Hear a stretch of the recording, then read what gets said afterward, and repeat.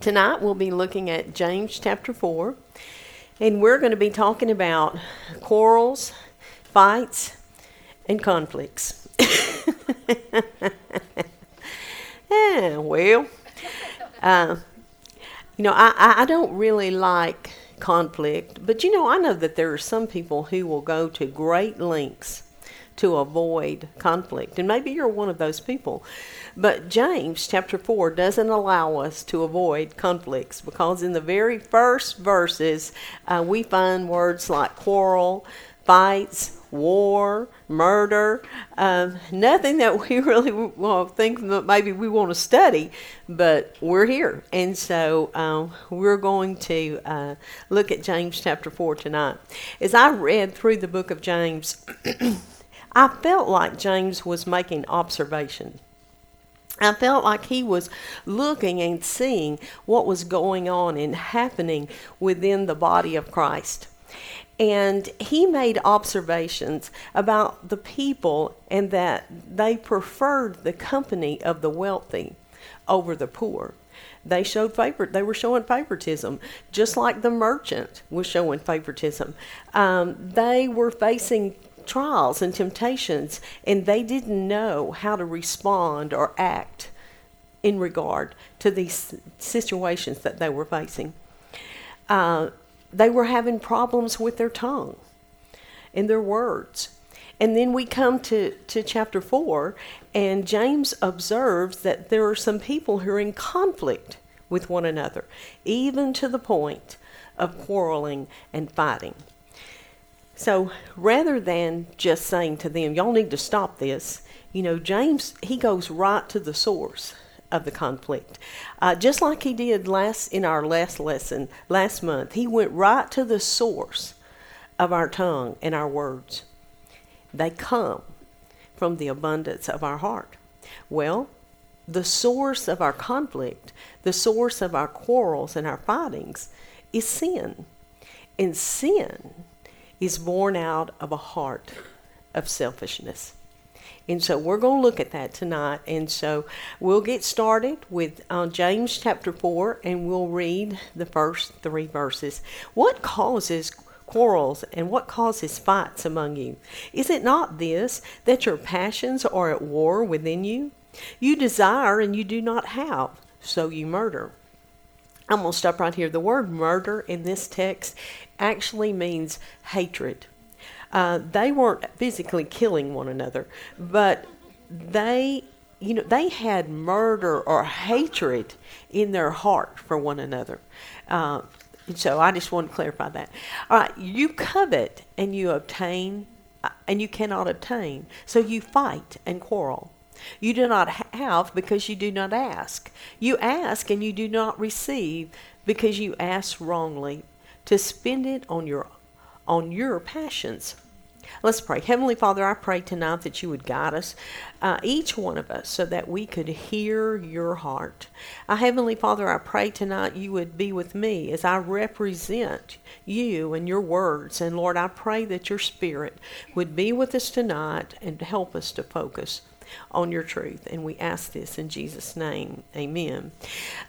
James tells us that conflicts, and that the conflicts we experience come from the passions that are at war within us. He uses words like covet and desire to explain these passions. When we don't have what we desire, when we don't have what we covet, then we fight and quarrel. This is our human condition. Our passions are the problem. So let's find out a little bit more about this word passion. The word passion in the Greek means hagani, or in the Greek the word is hagani, and it means to want what we want. That's our passion. In other words, we live the way we want. So our biggest problem in life is the war that we have with our passions. And that's even though we don't see it. There's not a one of you that came in here tonight and said, my big problem is my passions. Nobody. So in our culture, though, we use the word passion in a different way. We use it in more of a romantic or sexual way. So I think that's why it's important that we define what James is talking about. The letter that James has written was written to believers, people who were children of God, who accepted Christ as their Savior, people like me and you, who had repented of their sins, and the Holy Spirit is living within them. So you might say, well, I don't have a war going on within me. I have Jesus in my heart. Well, Jesus does make things better for our eternity. But we still have a war going on within us between our flesh and the Spirit. And so, we have this because we have inherited a sinful nature that has been passed down to us from Adam and Eve. And this sinful nature will remain with us all the days of our life. And so, Paul says this in Galatians chapter 5 and verse 17. He says, "For the desires of the flesh are against the Spirit, and the desires of the Spirit are against the flesh, for those are opposed to each other." So you see this war that we have between our flesh and between the Spirit. And James asks the question, what is causing this? What is causing the quarrels and the fights? Is it just that, I want the thermostat set on 73 and you want it set on 65? Or is it that, I want to go to the beach on vacation and you want to go to the mountains? No.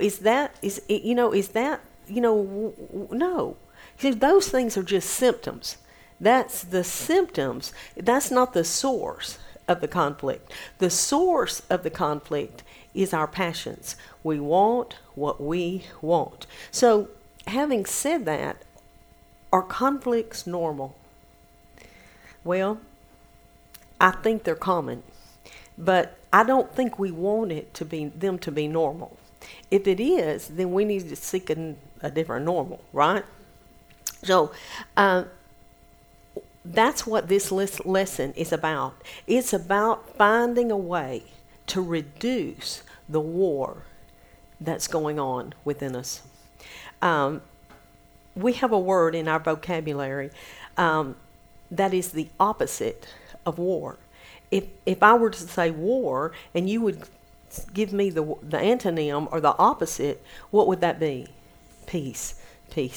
And James is a master. I think he is just a master at contrast and at opposites. So I want us to go back to chapter 3. And I want us to look at the very last verse in chapter 3, because this leads us into chapter 4. The very last verse in chapter 3, verse 18 says, "And a harvest of righteousness is sown in peace by those who make peace." Peace with whom? Peace with God. That's the whole point of this chapter. This whole study that we're doing on the book of James is called Real Faith for Daily Living. So what I want us to be able to do tonight is to make daily application for peace with God. You see, we've made peace with God for eternity. But what about daily peace with God? So that we can reap a harvest of righteousness. And James explains to us, as we continue on in this chapter, how we can do that. So in chapter 4, verse 4, I'm going to read 4 and 5. "You adulterous people, do you not know that friendship with the world is enmity with God? Therefore, whoever wishes to be a friend of the world makes himself an enemy of God. Or do you suppose it is to no purpose that the Scripture says, 'He,' speaking of God, 'yearns jealously over the Spirit that He has made to dwell in us'?" James chooses to use the word adulteress, and that may be word may seem a little unsettling, or a word that we don't really want to think about, but what I think James is trying to say is that if we have chosen to be partners with God, and we want to have peace in our relationship with God, then we must commit to an exclusive relationship with God. We're not to pursue additional relationships on the side. Why? Because God yearns jealously over the Spirit that He's placed within us. He wants us to commit to Him and to Him alone because He's a jealous God. And James gives us some really profound insight on what causes the quarrels, the fights, and the conflicts within us. The first thing that James says is God doesn't want us to make friends with the world. Now, what might that look like, to make friends with the world? I thought about that. I thought, what does that look like, to entertain an additional relationship with the world? Well, what about the things that we put in our mind, the things that we read, the things that we listen to, the things that we watch that promote values that are in conflict with the things of God? Would that not be considered making friends with the world? What about creating friendships with people who have no interest in God and their only interest is in the world? What about indulging in excesses, wanting more, wanting to pursue so that you have more things, more and better things, so that you use all your time in pursuit of gaining more, and you have no time left to spend with God because you spend all your time trying to get more? Would that not be considered making friends with the world? So you see, there's multiple different ways that we can make friends with the world. God wants us to spend time with Him. So James number 1 says the number one reason, or one of the reasons that we lack peace with God is that we make friends with the world. Don't do that.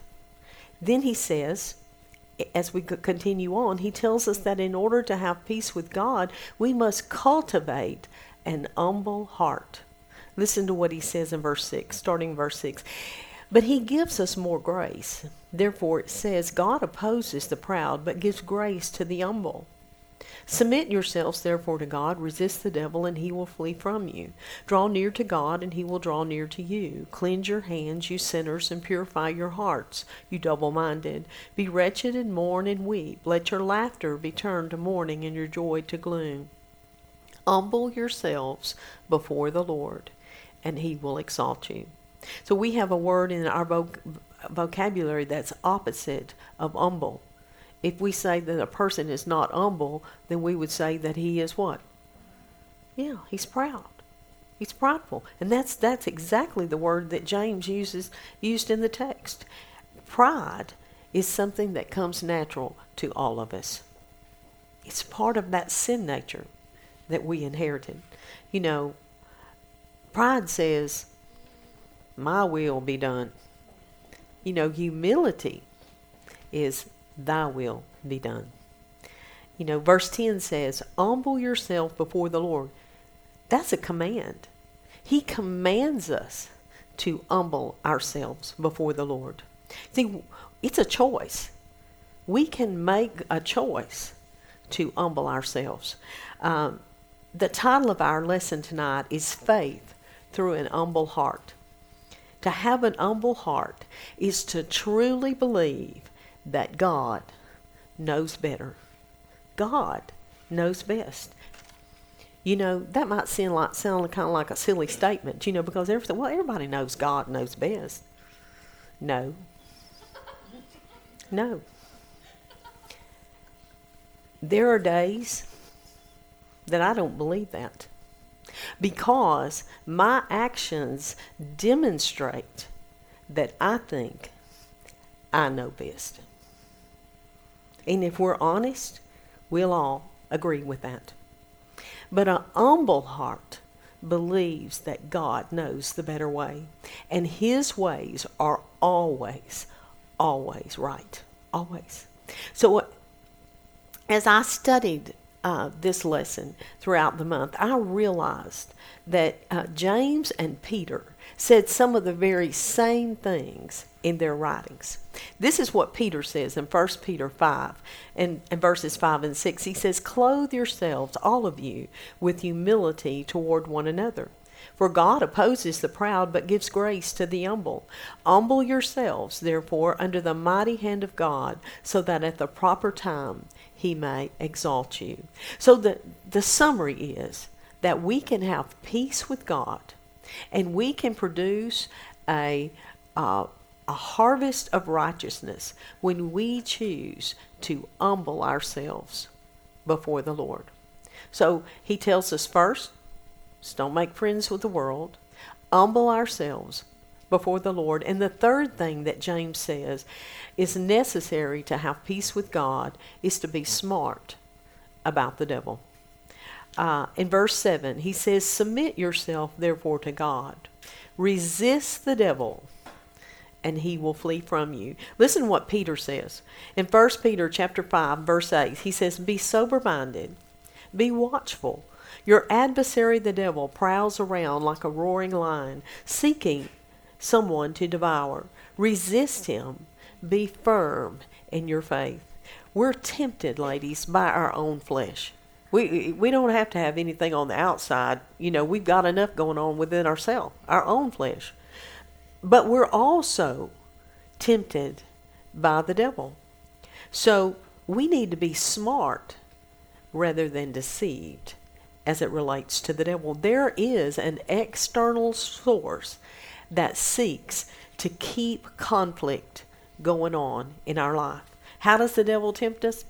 Thousands of ways that the devil tempts us. But one of the ways I think that came to mind was that the devil tempts us by trying to get us to legitimize our emotions and our feelings. He tells us that our emotions and the things that we feel, they're right. They're real. You have a right to be angry. You have a right to be bitter. You have a right to hold on to the hurt, because after all, look what that person did to you. Look what the people have done to you. You have a right to, the devil's prowling around. He's prowling around looking for the woman that he can say, you have a right to be bitter. You have a right to be angry. You have a right to feel that way. You see, he does this so he can keep the conflict brewing within inside of you.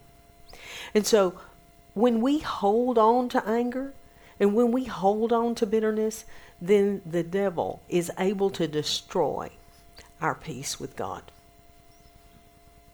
And so we don't want to just treat the symptoms and say things like, I know I just need to get a hold of myself. I need to stop arguing so much. I just need to get some self-control, and maybe you do. Maybe you do need to get some self-control, but that's not the source of the problem.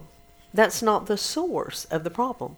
The source of our quarrels and our fights, the reason that we don't have peace with God is because we're being controlled by our passions. We're being controlled by our desire to make friends with the world. We're being controlled by our prideful heart rather than humbling ourselves before God. We're allowing the devil to control our thoughts. And we act on our emotions and on our feelings rather than acting on the Word of God. And so I think these were three wonderful insights that James gives us in regard to the war that we have going on between our flesh and the spirit.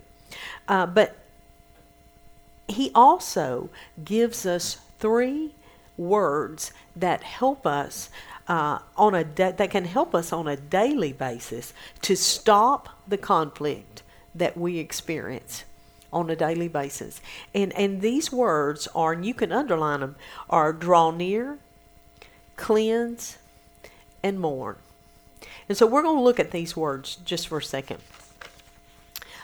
He says, I'm going to read that just again in verses 7 through 10. Submit yourselves therefore to God. Resist the devil and he'll flee from you. Verse 8. Draw near to God and he will draw near to you. Cleanse your hands, you sinners, and purify your hearts, you double-minded. Be wretched and mourn and weep. Let your laughter be turned to mourning and your joy to gloom. Humble yourselves before the Lord, and he will exalt you. The first word I want to look at is draw near. God desires that we are close to him. He wants us to be close to him. But in order to do this, we must submit ourselves to him. We must submit ourselves to being obedient to his commands. And we have to allow the Holy Spirit to rule over our hearts rather than being ruled by our fleshly desires. God is a holy God. And the path to being near to a holy God is, I think, through the next action word, cleanse. God is a merciful God, and he will draw near to us when we deal with our sin. James says, wash your hands and purify your hearts. You see, the Jewish people would have understood this, because any time a sacrifice was offered, the first thing they had to do before they offered the sacrifice was to wash themselves. And so they would have understood what James was saying. They had to cleanse themselves. So how do we cleanse ourselves spiritually? How do we do that? Well, we must seek forgiveness. Seek forgiveness of our sins. That's how we cleanse ourselves. And I think that leads us right into the next word, mourn. Our next word, mourn, is to be wretched, weep, and mourn. You know, most people treat their sin very lightly. They don't really take it that seriously. But James says that we should mourn. We should weep over our sin. In other words, we should take our sin seriously. And when we take our sin seriously and we seek God's forgiveness of our sin, he is faithful and he is just to remove our sins as far as the east is the west and to wipe the slate clean. And so in order for us to draw near to God, we must first deal with our sin. And when we do that, then, you see, our sin is what separates us from God. But when we deal with our sin, then it brings us back close to God again. And so James tells us, and I think this is another way that it truly can help us on a daily basis to have peace with God and to produce a harvest of righteousness in our life. And then we continue reading on. James verse 11, 4 and 11 says, do not speak evil against one another, brothers. The one who speaks against a brother or judges his brother speaks evil against the law. But if you judge the law, you're not a doer of the law, but a judge. There is only one lawgiver and judge, and he is able to save and to destroy. But who are you to judge your neighbor? I want to back up just a little bit. Just a point that I kind of skipped over that I want to make. You know, I think a byproduct and a result of not making friends with the world, humbling ourselves, resisting the devil, drawing and dealing with our sin, and asking forgiveness and of our sins, cleansing ourselves of sin. All of these things help us as we move forward into this next part that I'm going to talk about, because it enables us to let things go. To let it go. I started to sing right here, but I'm not. Okay? You see, if you're driving down the road and you're holding a cup of coffee and you hit a bump, what spills out of that cup? Coffee. If you had orange juice in your cup and you hit a bump, orange juice would spill out. Well, this is, whatever's in the cup's going to spill out. Well, whatever is in your heart when you hit a bump is going to spill out too. You see, if you have kindness in your heart and you hit a bump, it's kindness that's going to spill out. If you have a heart that's been humbled before the Lord and you hit a bump, what is it that spills out? Humility. So, humility believes that God knows best and that God will take care and He will correct every situation. I don't need to set anyone straight. I don't need to stick my nose in other people's business. I don't need to judge the motives of others when it comes to preferential matters. And this is what James is talking about, preferential matters. I think the best illustration to this is found in Numbers chapter 12. So if you'll turn in your Bible to Numbers chapter 12. And I'm going to read the first 10 verses.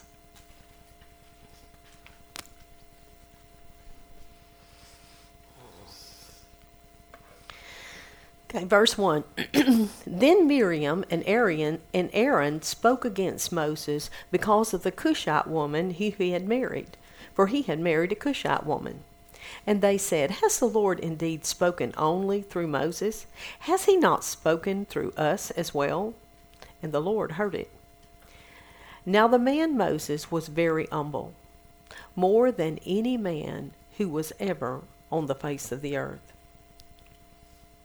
Suddenly, the Lord said to Moses and Aaron and to Miriam, You three, come out of the tent meeting. So the three of them came out. I mean, can you imagine? The Lord appears. You three, come over here.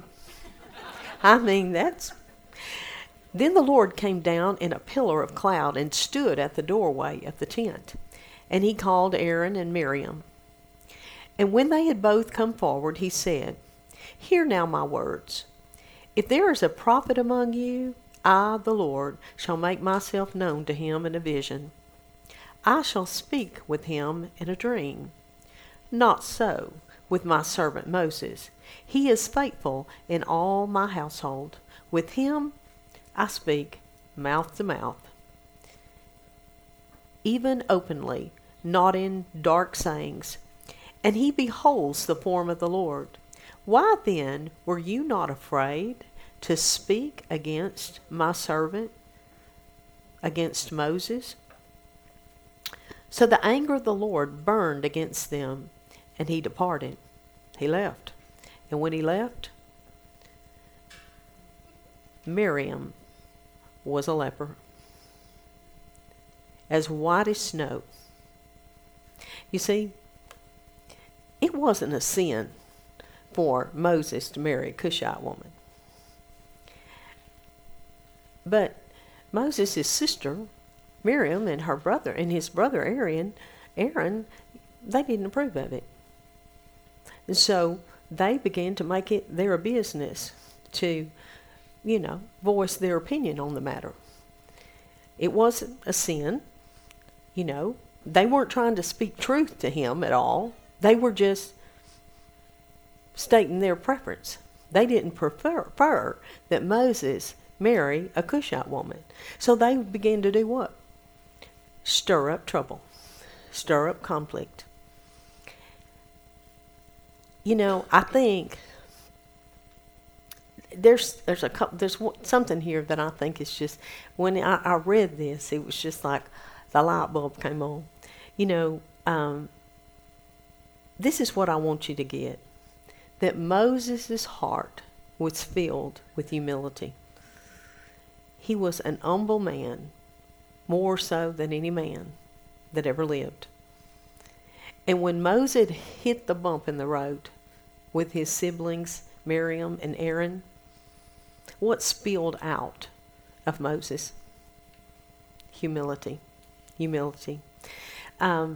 Moses was a meek and humble man, and he didn't argue the point. He could have. He could have got into it with Miriam and Aaron, much like you and I might have done. Well, it's none of your business, and and got all up in it.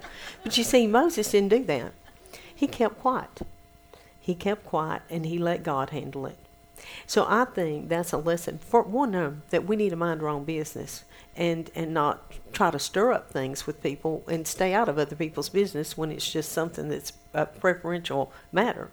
And the next thing is when people try to get in our business and maybe say things that just let it go. Just like Moses did. He just let it go. And he let God handle it. And God handled it. If you go on and read further, Moses begged God. He went to God himself and fell on his face and begged God to cure Miriam of her leprosy. He did. After 7 days, she stayed in a leper camp. He cured her. But you see, I think this is a great example to us as to we need to tend to our own business and not try to stir up strife and trouble and conflict with others. But when people maybe say things to us that are hurtful or whatever, we can just let it go sometimes, can't we? Let love cover it. And wait on the Lord. Wait on the Lord, because I tell you, the Lord can fix things a lot better than we can. And so I think this is a great lesson that we can have. If we want to have peace with God and produce a harvest of righteousness, then we need to have an humble heart and a meek spirit and wait on the Lord and, as well as mind our own business. So then we go on to verse 13. He says, "Come now, you who say, today or tomorrow we'll go into such and such a town and spend a year there and trade and make a profit. Yet you do not know what tomorrow will bring. What is your life? For you are a mist that appears for a little time and then vanishes. Instead, you ought to say, if the Lord wills, we will live and do this or that. As it is, you boast in your arrogance. All such boasting is evil. So whoever knows the right thing to do and fails to do it, to him it is sin." And that's how the chapter ends. You see, we all struggle with a prideful heart, and we desperately yearn to direct the course of our life so that things turn out the way we want them to, when we want them to, and how we want them to. And oftentimes we'll approach life with, you're just gangbusters, life, I'm going to have strength and boldness and confidence, as you approach life so that, you're trying to assure that you have success. And there's nothing wrong with, having strength and boldness and confidence as long as we submit it to the Lord. If the Lord wills is the key. That's the key. And James is telling us in this passage that we desperately need the Lord's direction in our lives rather than having a prideful approach to life and trying to be a control freak and warring against the spirit that's within us, boasting of our own strength and of our own wisdom. We should humble ourselves to the will of God in all things. In all things. You see, it's not wrong or sinful to make plans for the future, but we should always be willing to submit our plans to the Lord. And if we'll submit our plans to the Lord, it's then we can have peace. We can have peace no matter what. And we'll be able to produce that harvest of righteousness. And so, this was not a long chapter, but it had a lot of good stuff in it, didn't it? Yes, it spoke to my heart tremendously. And I hope that it did to you too. Think about this in your life. Are there areas in your life that you are desperately trying to control yourself? I think if we admit that, we all have areas in our life where we're trying to control it. How has the Lord, or has He revealed this to you? And if He has, how is He helping you and enabling you to walk through that and to grow and to change? Because God wants us to depend on Him and not our own selves. Well, let's pray and we'll be dismissed. Heavenly Father, I thank you again for this time that we have for each one of these ladies who are here tonight. I thank you for the blessings that they bring, their wisdom, their insight. Lord, I pray for each one of them that you would just minister them in their lives in a special way. You know the things that they need, Lord, in their lives, and I pray that you would bless them with those things, Lord, if it be your will. And Heavenly Father, just be with us as we go out throughout the week and bring us back again and protect us and guide over us. And Lord, we just asked all these things in your name. Amen.